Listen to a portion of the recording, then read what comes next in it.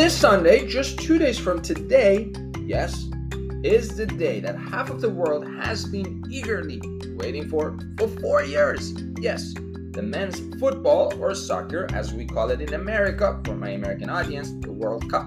The most watched event, by the way, in the world, and the most popular sport on the planet, kicks off in all places. Yes, Qatar.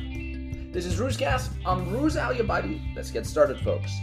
Wait a second. Just hold up for now. A World Cup in a very tiny country with zero football tradition that's never, yes, you heard me right, never qualified for the tournament? Yep, that's right. And that's just one reason why so far this particular edition has captured more headlines over its scandal than this beautiful, beautiful game.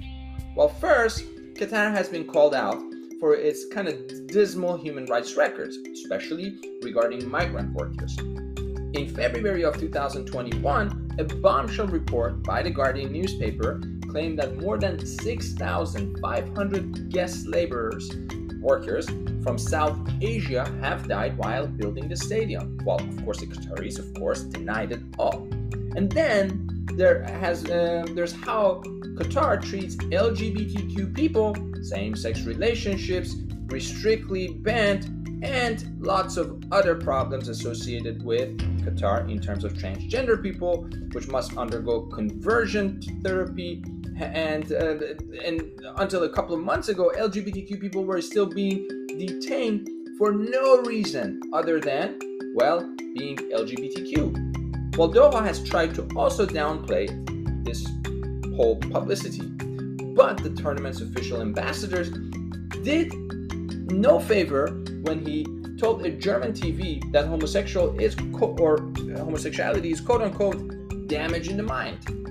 The second thing is, it all stinks of corruption. Yes, you heard me right. And that's on both sides, by the way, Qatar and FIFA, which is the governing body of the world soccer or football, with a long and checkered history of being, in a way, riddled with graft. Ever since it awarded the 2022 tournaments to Qatar, and the 2018 edition to Russia over higher merit bids almost 12 years ago, FIFA hasn't been able to shake the widely held suspicion that bribes were taken. Well, the scandal blew wide open in 2015 when the Federal Bureau of Investigation, the FBI in the United States, indicted some top officials for running FIFA like a mafia and forced longtime president Sepp Blatter to step down. But even after FIFA admitted missing red flags like the sizzling temperature, it decided to keep Qatar as host. Well, the consequence, you might be asking? Well, for the first time, the World Cup was rescheduled for the winter months, requiring domestic soccer championships everywhere to take 2 months break in the middle of the season, allegedly thanks to gas-rich Qatar's deep pockets. Well, FIFA got away with this whole thing because, quite simply, it has too much global sway. Indeed, the political power that comes with deciding who gets to host the most followed sporting event on the planet cannot be understated, folks.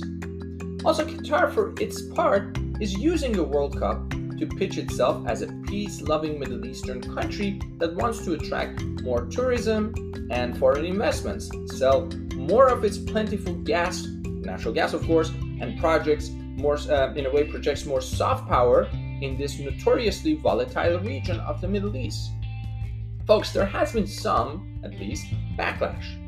In the run-up to the tournament, Qatar has become so toxic for celebrities, while singers like Rod Stewart, one of my favorites, Dua Lipa, were in a way praised for turning down gigantic sum of money for opening ceremony or performing in opening ceremony. Nicki Minaj, I like Nicki Minaj, folks, got flack for recording the tournament's theme song following the social media outcry over Qatar's anti-LGBT laws.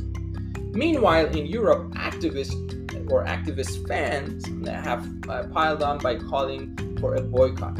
Well, whether this means not watching in person or not watching it at all is unclear, but so far the strongest national team reaction has come from Denmark, whose players were still in a way toned down uniform in Qatar.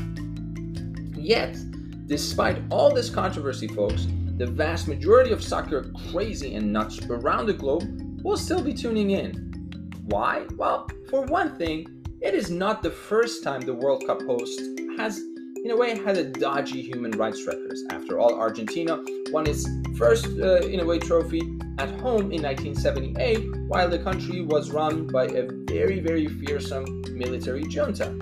For another, the political, stuff usually stops when the ball actually starts rolling in the field.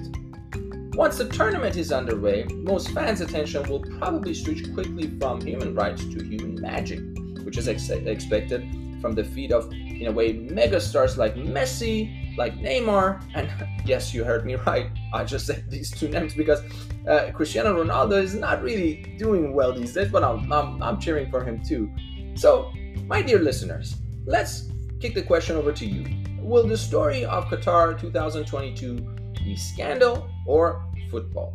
And while we're at it, who do you think will win? Well, the smart money seems to be on Argentina and Brazil, but there's plenty of underdogs. Hello, Senegal. Well, I'm supporting you with a shot at going all the way. We'll be watching this together. Enjoy the games. See you soon.